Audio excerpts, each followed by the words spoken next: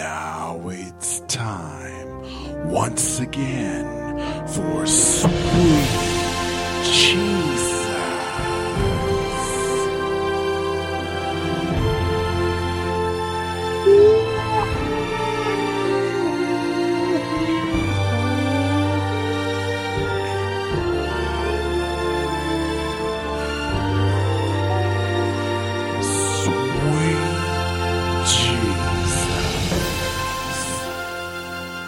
Less popular sayings of the Christ.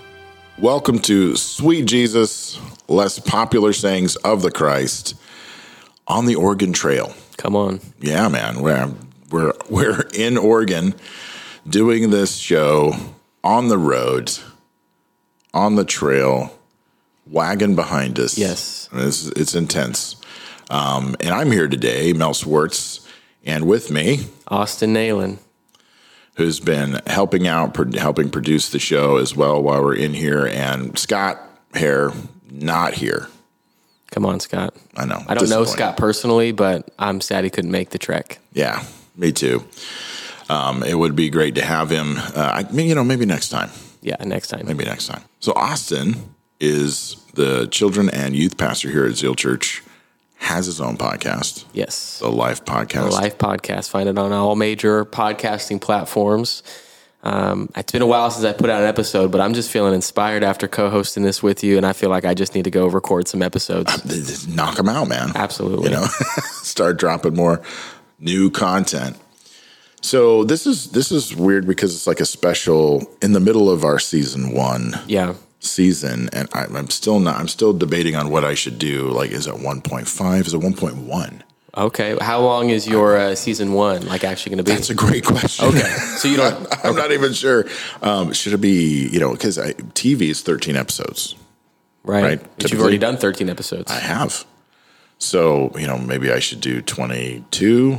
Maybe it's like the old Dick Van Dyke series from way back. They would do like 32 episodes. That's actually pretty wild. In a year. That's crazy, right? Yeah. Yeah, nobody's that funny anymore. Actually, if you watch the shows, man, they're hilarious. Anyhow, so yeah, I got to figure out how in the world I'm going to name it.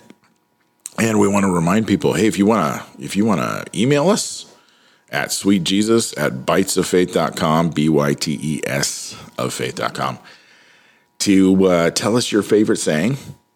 We'll give you credit for us destroying it. Yeah. Or maybe one of these days, the Sweet Jesus podcast will be on Instagram. You can send a DM.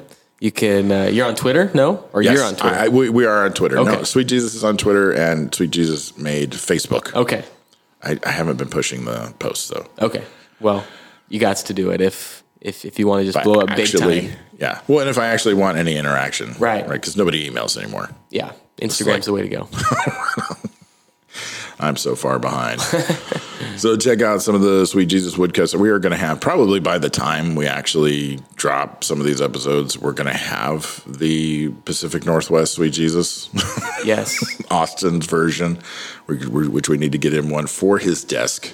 If at all possible. If at all possible. Could you describe this guy for us again? Yeah, man, just thinking about my version of Jesus, forgetting the Bible for a second. Right. My Jesus would be hipster Jesus, tatted up on both arms, probably wearing some nice jewelry, earrings, some maybe a nice cross necklace, latte in hand from Starbucks, on his way to brunch. Probably. I forgot to mention that the last couple episodes. Yeah. Downtown. Yeah, that's what you do in Portland. Brunch is the thing.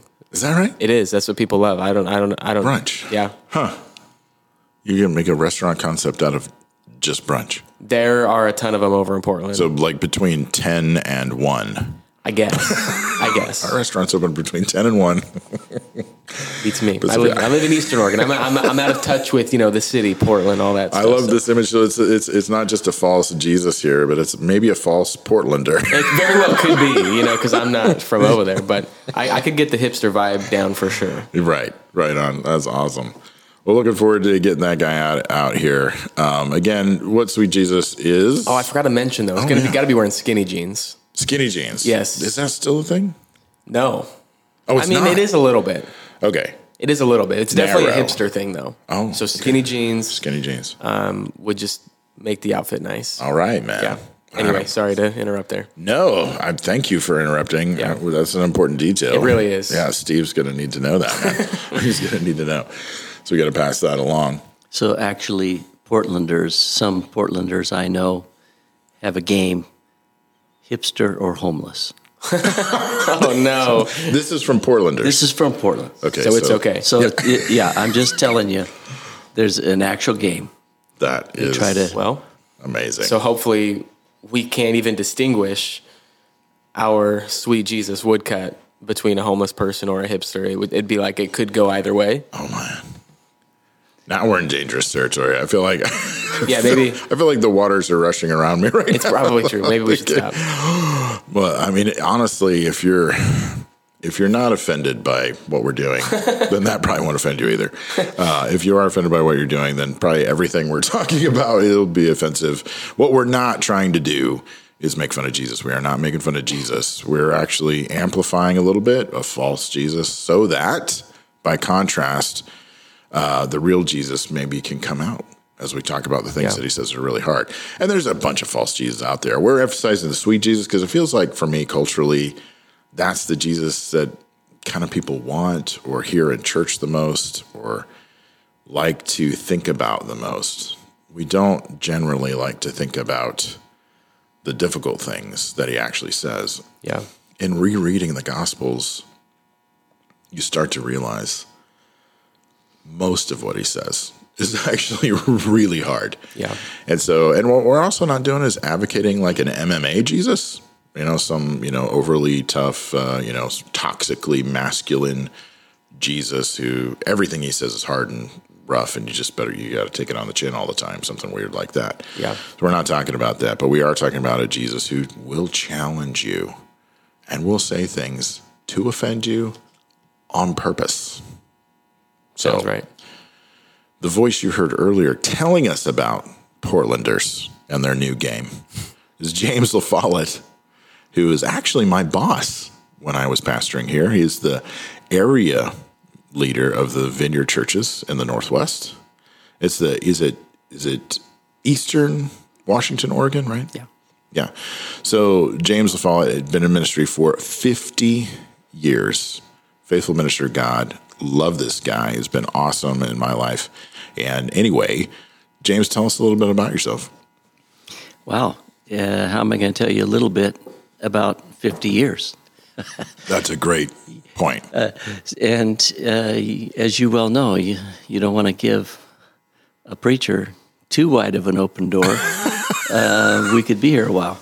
Yeah, so just recently, when I say recent, just previous to Mel coming to Eastern Oregon here, I was at the church for 22 years.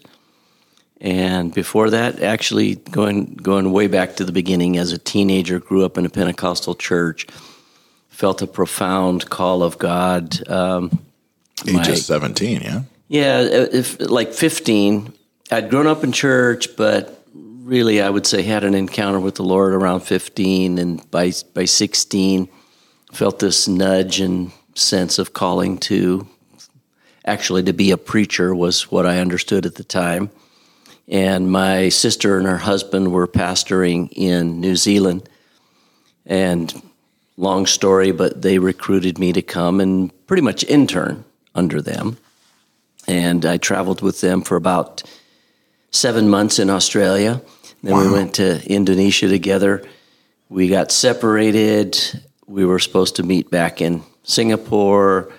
They got called home because his father was ill and dying. And so 18 years old, I found myself on the island of Sumatra with a decision what to do. I decided to continue our itinerary. Wow. And traveled for the next year by myself around the world. Wow. That's not in 1972. 72, something like that. Long time ago. Wow. Yeah. Don't make me feel as old as I feel I'm right now. sorry, but that was my birth year. Yeah. So, and in retrospect, I look back and I tell people, I said, yeah, I would not have let me be in ministry. Right. But, my brother-in-law and my pastor, and they saw something and they took a chance, and well, here you are 50 years later, so I think it was a good decision. There's something about that. I don't know what else I could put behind my name, but still being on my feet after 50 years, I guess that's something. For sure. Yeah. Yeah, because especially in the wake of recent events, and if you're, who knows when you're listening to this podcast, but they've been dropping like flies, like these high-profile ministry people. Well, not just high profile. I just heard a statistic last week at a leadership meeting that for every one pastor going into the ministry, 3 are leaving. Wow. That's the current statistic, 1 to 3. That's alarming. Yeah. It is. I was actually in a kind of a bizarre program that was supposed to be helpful, but what I noticed was it was really spent a lot of time talking ministers out of being in ministry. Yeah. That was really weird, but that's not that surprising. It's tough. Ministry's tough, man. So 50 years. And the other part of the context of that statistic is that our national director has been in touch with he's been asking a lot of people the same question, and to a person, everyone agrees that this last 2 years, trying to pastor during a pandemic, by far, hands down, has been the most difficult, just brutal time. And it's been challenging. Pastoring in general can be a challenge. Oh yeah, and then throw on top of that all of the political turmoil and just whatever. It just it's pretty challenging. Yeah, man.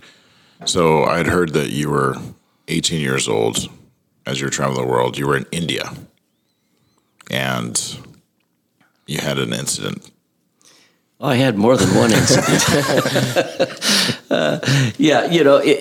In some ways I look back and I long for the naivete of the kind of faith that I had. I know what you mean. I was in India, 18 years old.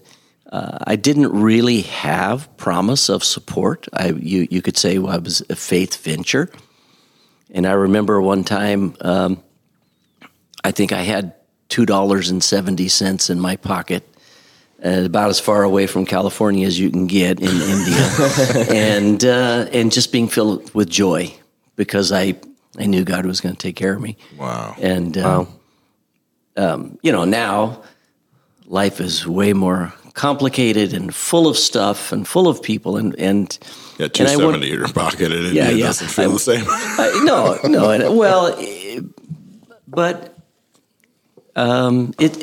So do I have that same kind of faith? Probably not, but hopefully it's more mature because it's better informed. But anyway, it can be a challenge. And of course, people can't see me, but I'm dark-skinned, so I had more than one incident where I was mistaken for just a local. Oh, right on. Yeah. I was in Bombay, and if you've ever seen the trains in Bombay, they're not only full of people, but they're hanging off the sides and even on the top. And wow, really? And it's crazy. It's crazy. It's just get on the train. There was one time, however you can. Yeah, there was one time that I was on the train, and the only part of me that was inside the train were my feet. My feet were inside. I was holding on to the bar, and the rest of me was hanging on the outside. Wow, which is kind of typical of how many people ride the trains. Wow. And one time, accidentally, I'm waiting to. You feel like a football player ready for the play to snap, and you rush in. And it was easy. And I'm like, what was that about? And then I looked up as the train pulled away. I was on first class. Oops. And I had a third class ticket. Uh-oh. So when I get off my stop, guy from 25 yards away, the conductor, he motions me over, looks at my ticket and said, "You were on first class."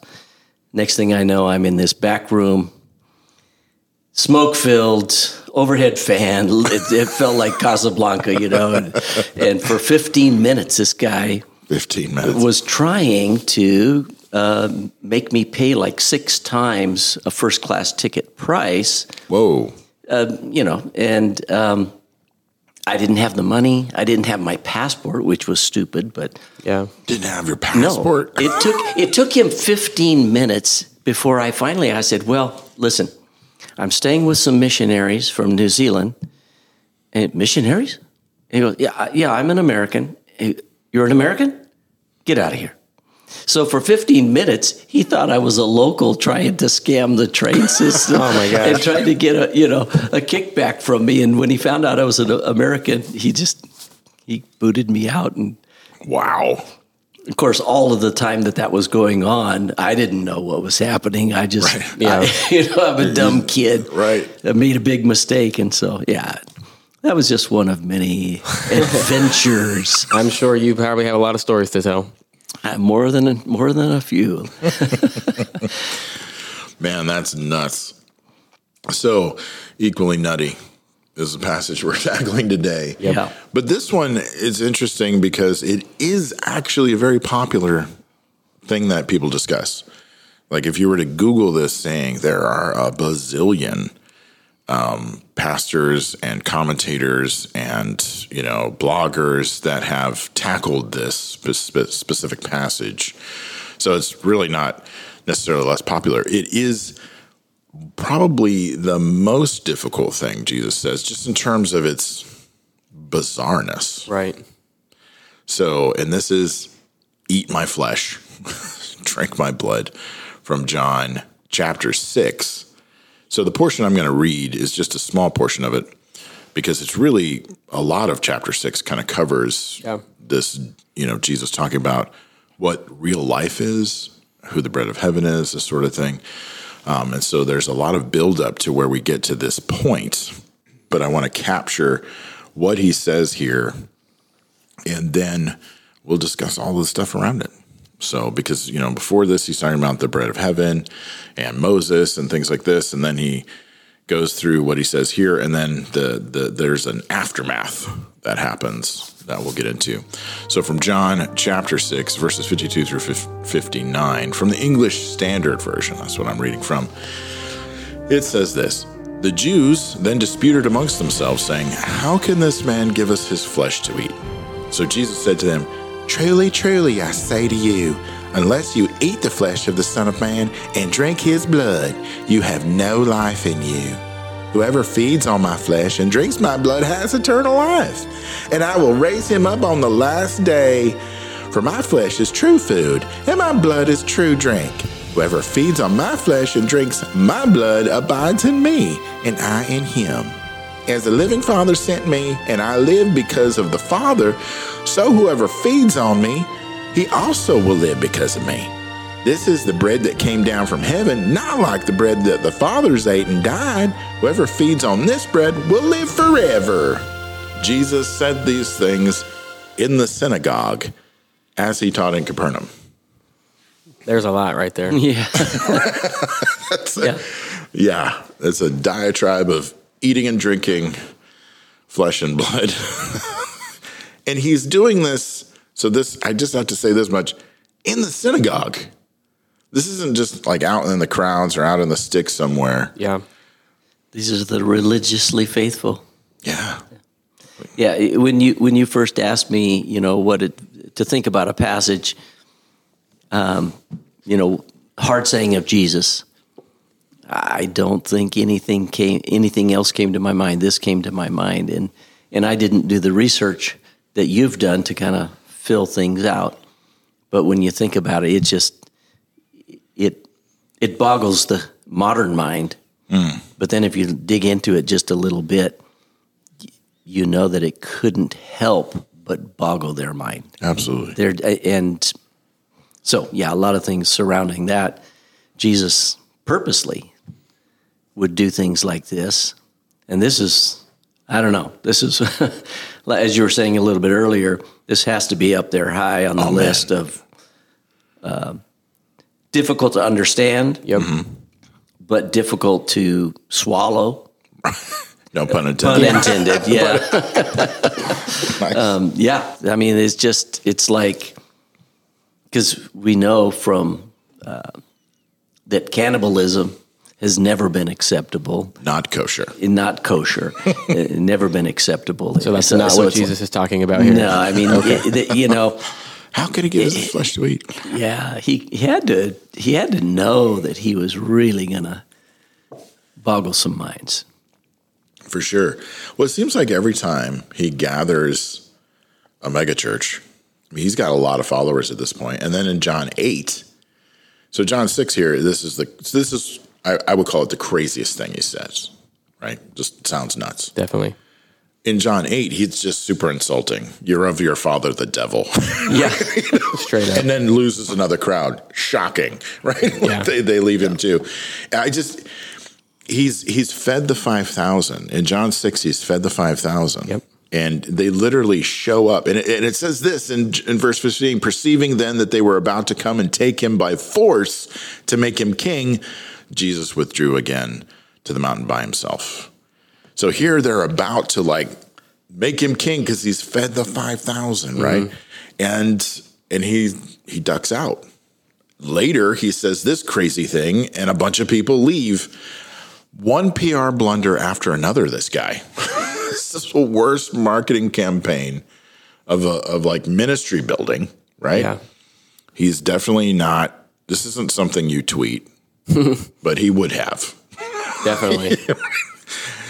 I mean, you've got the people, man. Or They're following, they're believing. a continual thinning out of misperception. They're trying to make him king, but according to who? According to let's get rid of Rome and let's go, boot Caesar out. And he's like, no, instead of saying, no, you guys don't understand, then he gives them a really hard saying and lets them figure out, as it were. Well, that's a great point too. So let's obviously I was exaggerating PR blunder, but if we roll it back, the way we do it today is go, oh, hold on, guys. What I mean is, he didn't do that either. Yeah. No, he.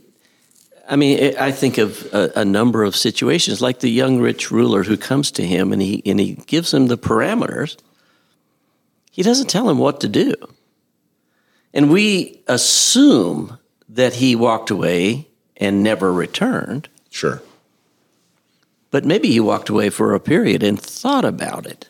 Because I know a lot of people that you say, well, our kids, as they're growing up, you tell them to do something and they kind of throw a temper tantrum, but then they think about it and they know it's the right thing and then they come back. I kind of wonder about that with the rich young ruler, because Jesus, when he looked at him, he said he loved him. I think there was a connection. And so I don't know, but I wonder if he had to think about it for a minute, because it was, that was no small decision. Right. That he was trying to press in, and Jesus told him, "Hey, this is what it's going to cost." He had to think about it for a minute, and I wonder. I guess I've seen people do that, where their immediate thing is thanks but no thanks.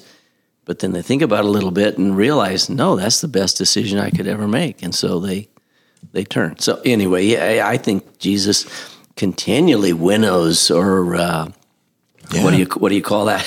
Just separating out things. Culling. Yeah. Culling things. And to your point, he says things like this without a bunch of explanation. It's not something, again, modernly, I always want to put a nice tidy bow on it. Yeah. You're kind of taught to do that in a sermon or a speech or something, hey, give them some handles, right? And I think there's a time for that, but maybe not always. Obviously, Jesus very rarely makes it easy. Yeah, as speakers, we want to give people a why. Yeah. And in this case, like you're saying, he doesn't. Just drops the mic and moves on. Yeah. I think that there's a portion of discipleship that we as a church, we love control. We love to make sure that people are learning what we're saying. We want to make sure that they have a grasp on it. But what we do when we try so hard to control these things is we actually take out the part where we ought to trust in the Holy Spirit to do His work of sanctification and to do His work of in that person. So when Jesus says something like this, or when He leaves people on a cliffhanger, whereas in church, like if we preach a sermon on Sunday, we don't often leave cliffhangers. Like you said, we put a bow on it. But I wonder how much more effective it would be if we kind of left them on a cliffhanger for them to then go home and say, you know what, I need to wrestle this thing out myself. Like, God, what are you actually saying? Like, what do you really mean by this thing? And I think through that process of wrestling, their faith only becomes more solidified rather than us just handing answers on a platter per se. You know what I mean? So I wonder if Jesus is doing something like that. Austin, what you're saying there, I can't disagree with. However, I'm concerned that I can't build as big a church as I want, but I might be able to do some really good discipleship that way. And it feels a little bit like a decision between the two. But yeah. I mean, if Jesus is our example, and clearly Jesus isn't caring about a numerical following, could you believe it? He doesn't care. He's got 12 guys. And even at the end of this passage, he says, one of you guys is going to even betray me. So he's got 11 guys. If Jesus is concerned about the 11, then obviously I'm not, saying mega churches are wrong or bad, but I think it's very necessary for us to reflect on that and say, how did Jesus do it? And maybe I ought to model some of that stuff too in my own ministry. Oh man. Yeah. Because even in my own life, I think about the times that I've grown the most have been the times when I've taken my own thoughts and doubts and questions to God, and not when I've just heard somebody else's answer for it. Because it's like, think about it like this. I have 2 kids. They're a little on the younger side, but I even see it now. I can tell my daughter one thing, and she's not going to do it. Or, for example, she's just an absolute menace when she's around me, but as soon as somebody else is watching her or babysitting her, she'll listen to every word they say. She'll be an angel, and they're like, oh my gosh, Ellie was so good today. And I'll be like, are you lying? No, what? And then she'll get with me and she'll be a menace again. But I think it's because, like, I can say something and it's not going to be the same. So in our own faith walk, somebody could say something to me and it won't be the same as me figuring out for myself. Yeah. It's you learn by mistakes, you learn by trial and error. So we need to take these things to God and say, God, what did you really mean when you said to drink your blood and eat your flesh? Like, I can read all the things that I want to read, but I might not be as convinced about it until the Holy Spirit begins to solidify some of those things in me. And that's kind of a weird process, and we don't like that because it's not necessarily tangible. And we love the tangible control, I think. And to that point, Austin, I remember a very profound lesson that I learned when I was going to Bible school. And of course, coming out of Pentecostal church that I did, it wasn't necessarily high in academics and theology, but I took several semesters of theology, and the professor is very wise, took some independent studies in theology, and doesn't matter what the topic was, but it was challenging my presuppositions. It was challenging the theology that I grew up with in my whole life. And I remember every free period that I had, that the professor had a free period, I was sitting on his doorstep asking him a question. What about this? What about that? And I remember the conversation so clearly, because he didn't give me the answer. It's so frustrating. He would not give me the answer. Yeah. And after several times, I was like, yeah, but.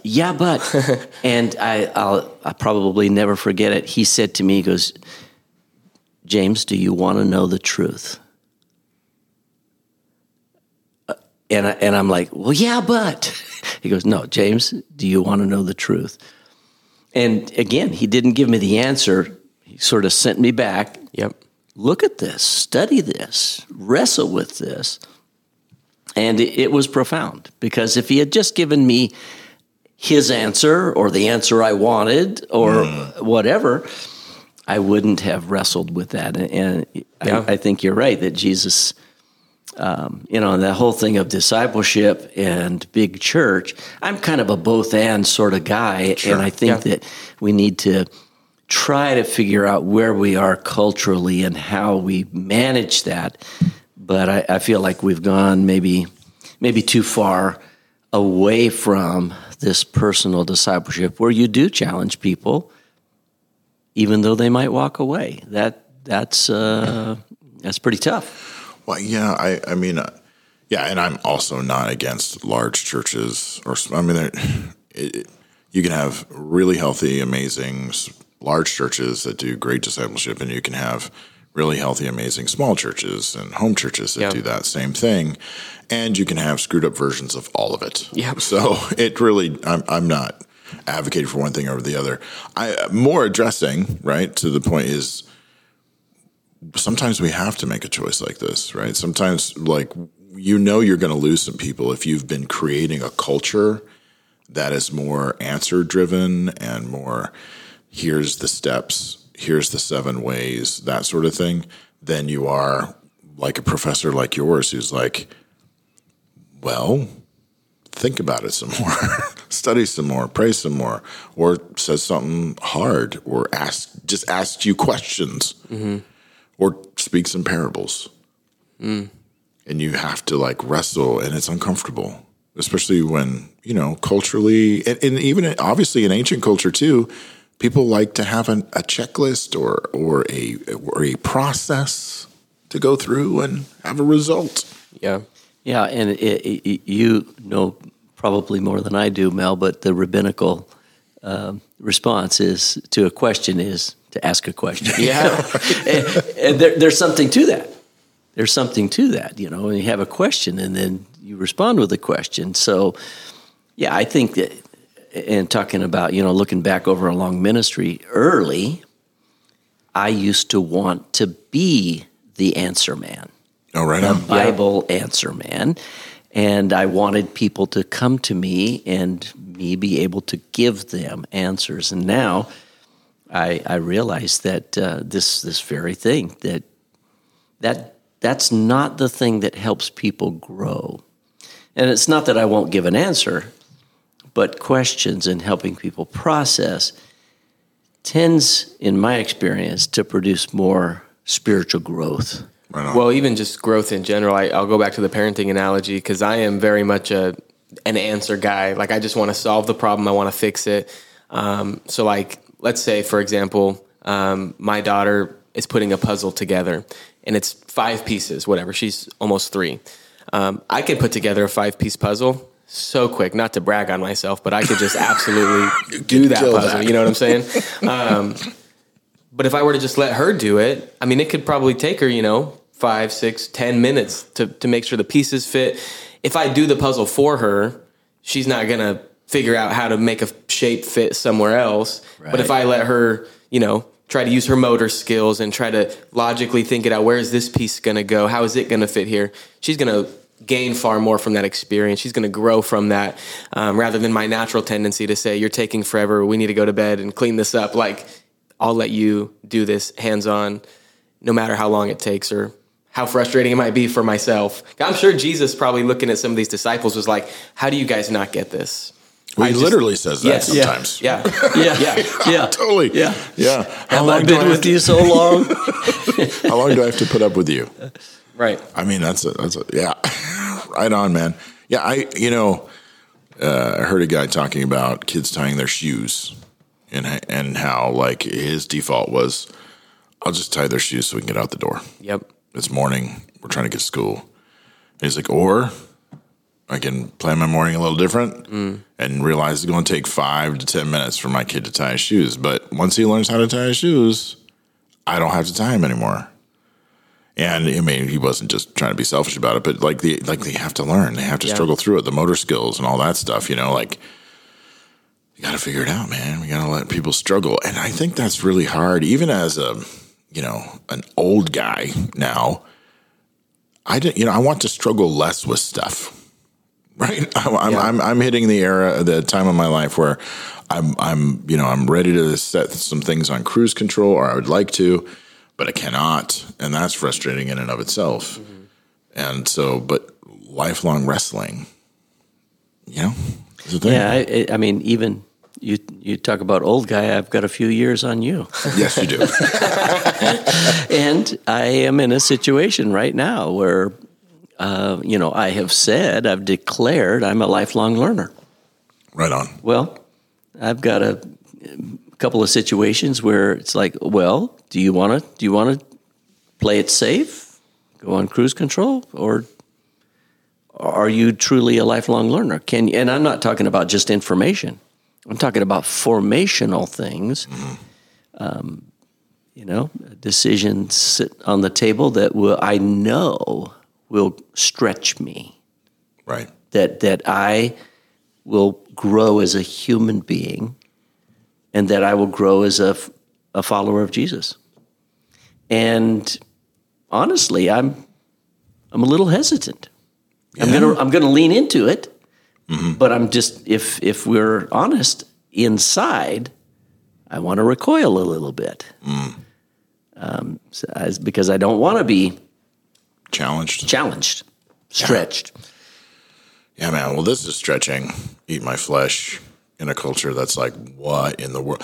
So it's not like Jews don't understand metaphors, right? Okay. It's not like that they don't get these sorts of things. I mean, these comparisons are made all the time. They create their own illustrations. The rabbis told these great metaphorical stories all the time, right? These different parables. Jesus wasn't the first one to speak in parables. But this sort of like insane thing, they really are struggling with it because they're like, what in the world? What is he really getting at here? And the aftermath, right, is people leave. People are like, all right, this is a difficult saying. Like literally, that's what they're saying. It's like you think like they left because they couldn't understand it, or left because they didn't agree. Obviously, the text doesn't necessarily say, but I guess what would you infer from that? Well, because the text just says this is a hard saying. Who can listen to it? Yeah. It's probably all the above. Yeah. And before that, it says, on hearing it, many of his disciples said, this is hard teaching. Who can accept it? And then, aware of that, Jesus said, does this offend you? Well, let me give you a little bit more. I mean, he does that, and it's after that. Doesn't clear anything up at all. No, he's like, instead of explaining or pulling it back, right, he like takes it up a notch. Let me add another layer to this, and it's after that it says, from this time many disciples turned back. And when you first were asking me about the hard saying and about this, the thing that strikes me about this, including everything else we're talking about, but the one thing that hits me is, I think that more than once in our journey of following Jesus, we will be confronted with confusion, no answers. God is not a God of confusion. Yeah, God's not confused, but I will not tell you that James has never been confused. Yeah, because this is confusing and uncomfortable. God's not a God of confusion, therefore it is not God that's speaking to me right now. Yeah, amen, hallelujah. Right? I mean, that's where we. Well, absolutely, but for me, what hit me was, do I know Jesus well enough? So take this little interaction and set it aside. Do I have enough of a relationship and knowledge of who Jesus is that I can put things on hold for a second and say, no, I know Jesus. I don't understand this. I don't have any category for it. I can't explain it. And I think, Peter, in all his brashness, Jesus said to them, are you going to leave me also? And Peter's the one that steps up. Where are we going to go? Well, and honestly, guys, I have said that more than once as in pastoring, in being a disciple, in whatever, where I've had to say, what's the alternative? There's nothing that I've seen or heard that's going to come close to what I do understand. So can I put on hold what I don't understand? That's good. Man. Yeah, I've definitely had those points where I'm like, I usually come to two different places. One is, Jesus, you need to return like tomorrow. Yeah. Another ASAP. one. Right. Because things are just too bad. And then, and not just in my own life, the world. But then that other place is exactly that. I do not get this. I'm so frustrated, confused, hurt, whatever. But where am I going to go? I know there are no other answers out there that are satisfying. So however bad this is, somehow, right? I'm going to make it through. He's going to guide me through it somehow. Yeah, I've felt like Peter, I don't know how many times, or the other, because usually Peter's speaking for all of them, right? And I love that it's emphasized even in the passage here that it's these guys, the 12. Yeah. And yet one of you is a devil. But the thing is, have I not chosen you? Yeah. I chose you. And, that brings me back to that thing of, I found it. You can find it too. It's like, no, we didn't find anything. Jesus found us. Jesus chose us. And for me, I just can't get away from that. Okay, well then I'm in. And I've been in, I'm going to stay in. Now, I've been in this last little season where it's been very confusing to me. So you talk about confusing. It's been confusing to me that I have years of experience, years of knowledge, hopefully an ounce of wisdom, and it doesn't feel like it's been utilized. Mm-hmm. And so that's the confusing part. It's like, okay, what's happening? And I haven't gotten the answers that I've wanted. But so what do? Well, I'm going to keep leaning in. I'm going to keep trying to listen. I'm going to keep trying to follow. And it's not like this saying of Jesus. It's not like, Jesus has given me a difficult saying. But that's maybe whole nother podcast you want to do on hiddenness and where is God when he hides for a moment. Well, but it's this, the experience speaks to that. In this case, Jesus is saying something that, sounds, clinically insane. Yeah. Right. But it can be a wilderness experience for us. It can be this space of confusion because we don't understand what's going on. Right. Which is really, really like if we just use this as a metaphor, when people speak sometimes about Jesus' ministry or what he says, they want to take it less literally and more figuratively. Well, John wrote this. Jesus didn't really say it this way, but John's trying to make this point that you are going to hear things or go through things in your life that you will never understand and are going to sound too. But if you've been walking with Jesus for a little bit, and that seems to be the difference here too, right? Yeah. It's almost a little, unfair is not the right word, but the apostles, these disciples, they've got context. They've been rolling with Jesus for a while. These crowds, we don't know where they've come in and out. They were about to make him king after feeding 5,000, but we don't know that they've been rolling with Jesus for any amount of time. With the intimacy that the 12. Right. Yeah, so those circles of intimacy. Exactly. They could have been sort of in the crowd, a new disciple. Absolutely. And it reminds me a little bit of Moses where, God speaks to everybody on Mount Sinai. When the Ten Commandments that we read they were actually spoken. They weren't written down first. They were spoken to all of Israel. And Israel's like, no thanks. Yeah. They're freaked out. And it literally says they shrank back, but Moses leaned into the thick darkness where God was, right? He walks into it. Why? Well, Moses has a lot more context. That's history. Right. He's got a relationship. He's seen God do things for him, right? And he's spoken to him through a burning bush. He's been merciful to him. He's had all of these experiences with God already. And the rest of Israel's only had a couple. They've only seen a couple miracles. Yeah, and there's a passage that says God showed his acts to the people and his ways to Moses. And there's that level is sort of like, yeah, God's action is seen by the people, but the intimacy that Moses had, he began to understand God's ways.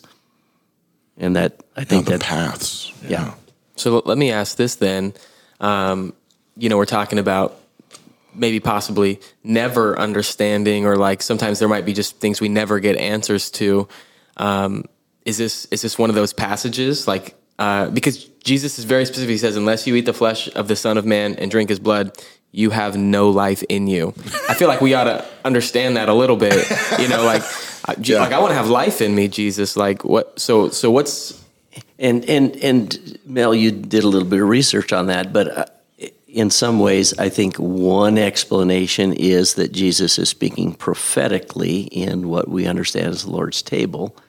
And, we could go pretty deep on, is it metaphorical or metaphysical? Oh, sure. And, but it's okay to spend a minute on that too. Well, and I'm, for me, it's both. So, we talk about the Lord's table being symbolic, and I absolutely believe that. I don't know that I would go, to the far extreme about it becoming the literal body and blood of Jesus, which some actually believe that it does. Transubstantiation. But I think that it's somewhere in both of those. So yes, it is symbolic. But coming back to your question there, Austin, is like, it's not magical, but there's something powerfully spiritual in the eating of the bread and the drinking of the cup that Jesus said. I mean, he didn't say this will become when he took it. He said, this is my body broken for you. This is my blood shed for you. Yeah, you're referencing the Passover meal. The Passover meal. Mm-hmm. And obviously, there's the symbolism coming out of the Passover. But what is that? I mean, there's something mystical, spiritual, powerful, at the very least, that in the partaking of the Lord's Supper, we're somehow tapping into this, maybe a little bit. Yeah, well, and I think, to answer the question, we're talking about not answering things, but the stock answer, right, the stock understanding, pretty much across all Christendom, is that he is speaking about the Last Supper, right, the Passover meal, where he says, this is my body, right? And then he picks up the cup and says, it's the blood of my covenant, right? But once we get that answer, we just kind of, for I don't know, a couple decades, I was just like, okay, good enough for me. Oh, good. I'm moving on. Moving on. Like, I didn't spend any time really wondering about it. Yeah. I just sort of like, oh, thank goodness. We're not cannibals. We'll just drink the wine and eat the bread. Yeah. And we're good. I wonder if the disciples recalled this conversation at the Passover meal. And they're like, hey, I remember when Jesus said that we were going to eat his flesh and drink his blood. Is this what he meant? Right. Eye contact between Peter and Andrew. Oh, hey. Yeah. My guess is that it happened after that. Yeah. Probably. They were a little bit on the slow side, Yeah, they're more like probably several times down the road. Now I get it. As they were writing this, years down the road. But I mean, this is not the only place where Jesus would say something, or the gospel writers would say something. In fact, I can't call the exact reference, but it's like they remembered Yeah. what Jesus said. And it sort of was like the dime dropped and, oh, yeah, this is what he was telling us. I mean, for another podcast, when Jesus said, yeah, I'm going to go to Jerusalem and the Son of Man is going to be beaten and crucified and whatnot. And they're like, no, that can't happen. And then when it happened, we get it. So there has to be some of that in here. But I'm thinking that, especially when he says, "Oh, were you offended by that?" As if, he knew that he was Not offended saying enough. something that was going to really be challenging them. Yeah, man.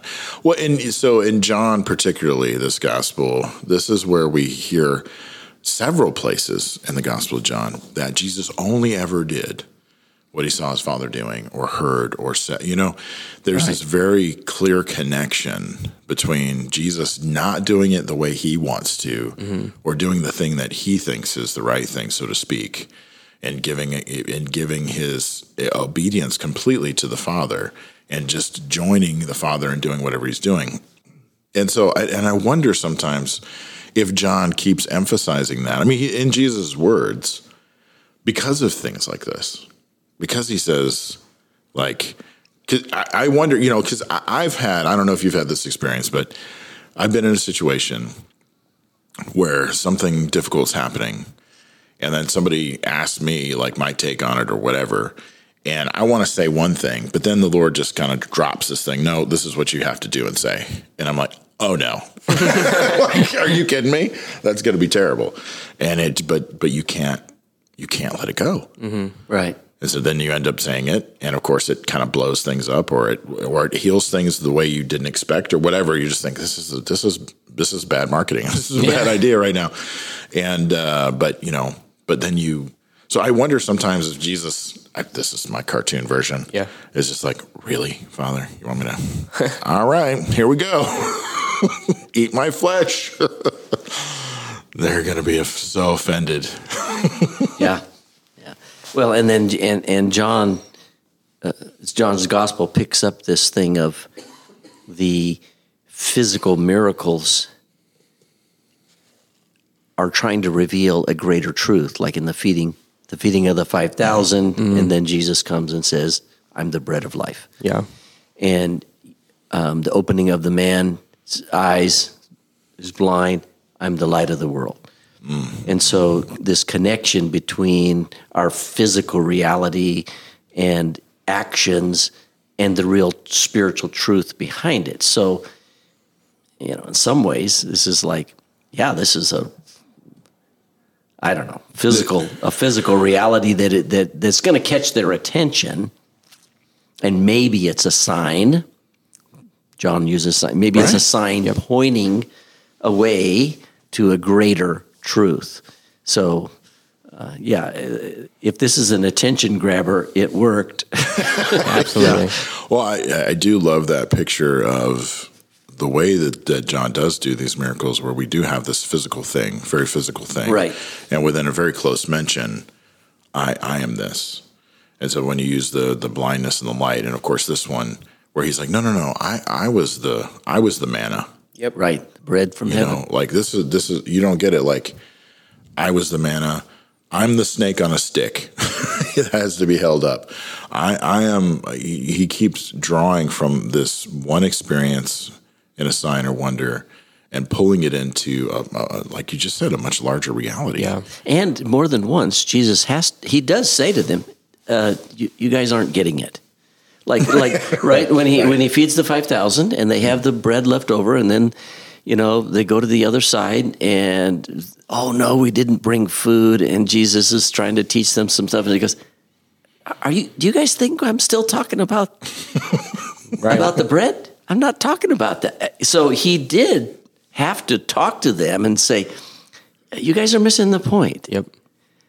This is the point. So there were times when he did clarify. We talked earlier that there are times when he's like, just leave it there, let them figure it out. Other times, encourage them along, and why does he have to be so mysterious? You know, it's like Bart complaining about Yeah, it. probably just worn out. They're like, I can't handle another riddle today. Like, I'm done. I'm gonna think about this one tomorrow. Sleep on it. Yeah, that would be me. For sure, man. When we would go on I say we would go, like I've been a bunch of times. I have been twice on the study tours to Israel, and you're hiking and you're learning, and there's teaching kind of interspersed as sort of this follow the rabbi experience. But by 3, 4 o'clock in the afternoon, I'm done. Brain's full, body's tapped out, and I'm just like, whatever they're doing or saying, I am in the back, and I'm paying no attention at all. Yeah. It's like, Scott or my wife, I was with on one of these with my wife. She said, oh man, that was amazing, right? And I'm like, what about what? It's after 3. I have no idea what we're talking about. Or you go to a conference where there's no breaks and there are tons of sessions. It's like information overload. And Drinking from a fire hose. Yeah. Yep. I'm in the lobby drinking coffee with a friend. Having a conversation, yeah. I mean, in 3 years that Jesus was with these guys, about 3 years, give or take, they were drinking from a fire hose. Like, I mean, just constant learning and not understanding. And now we get to obviously see the epistles and all these other letters that have been written. And finally it comes to fruition. Like, hey, this is what he said. But I mean, some of them were sitting on it for quite a few years before they truly grasped some of the things that Jesus had mentioned. Well, yeah, and it takes all of these other experiences as they go along.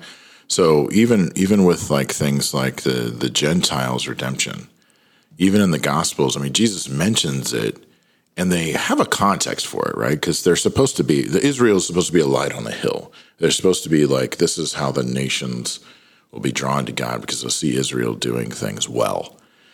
But they really don't get it.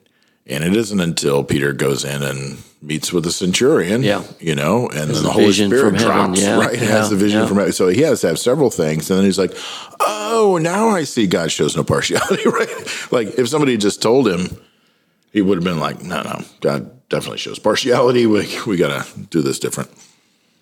So yeah, there's this growth, change. Any final thoughts, James? No, just looking back down at Peter's answer, Lord, to whom shall we go? You have the words of eternal life. We have come to believe and to know that you are the Holy One of God.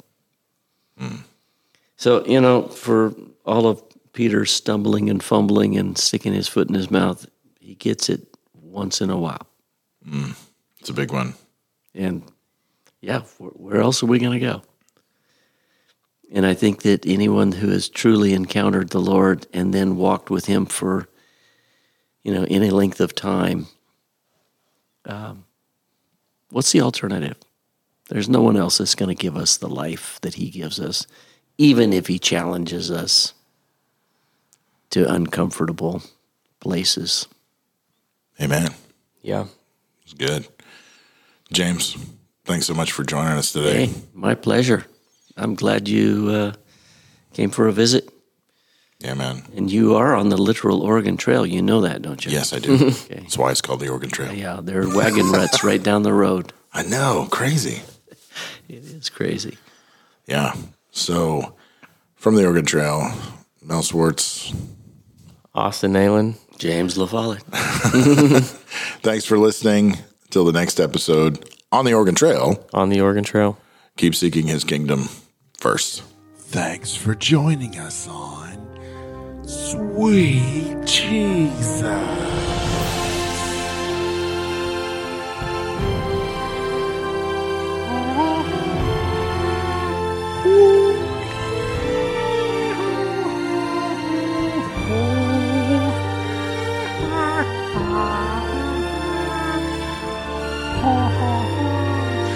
Join us next time on Sweet Jesus. The less popular sayings of the Christ.